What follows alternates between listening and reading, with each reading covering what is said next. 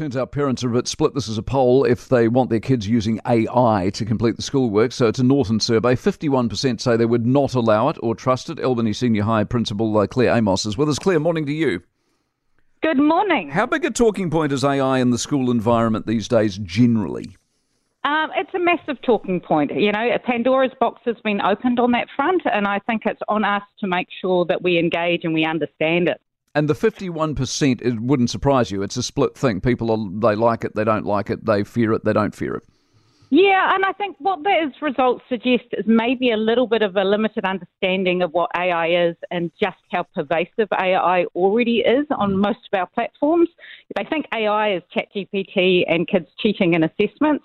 AI is woven into all of our Microsoft platforms, Google platforms, our search engines, Grammarly, pretty much any online tools that we use already have had AI woven into them for years. So for me, it's less about banning and more about understanding, embracing and educating our young people how to use it with integrity. What about regulation? Do we need some of it?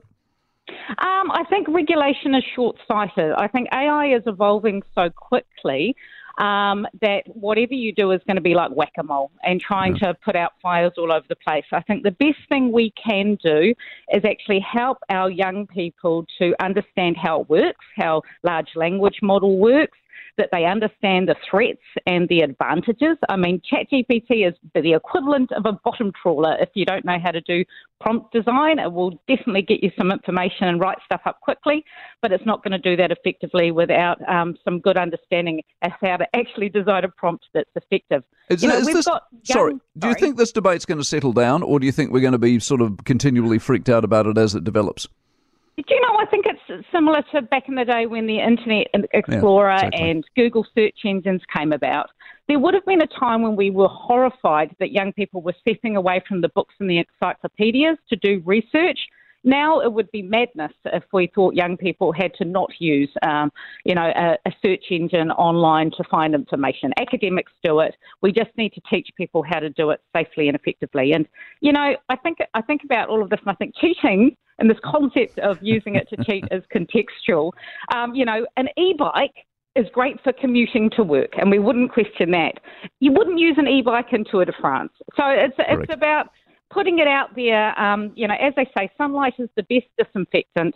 If we have really open conversations with young people about how to use it effectively, that's by far the best route. Nice stuff, Claire. Well done. Appreciate it very much. Claire Amos, the Albany Senior High Principal, with us this morning. For more from the Mike Hosking Breakfast, listen live to News Talk ZB from 6 a.m. weekdays or follow the podcast on iHeartRadio. If you enjoyed this podcast, you will love our New Zealand Herald podcast, The Little Things, hosted by me, Francesca Rudkin, and my good friend Louise Airy. We focus on all the little things that you can do to make a positive impact on your life and to cut through the confusion from the health and wellness industry.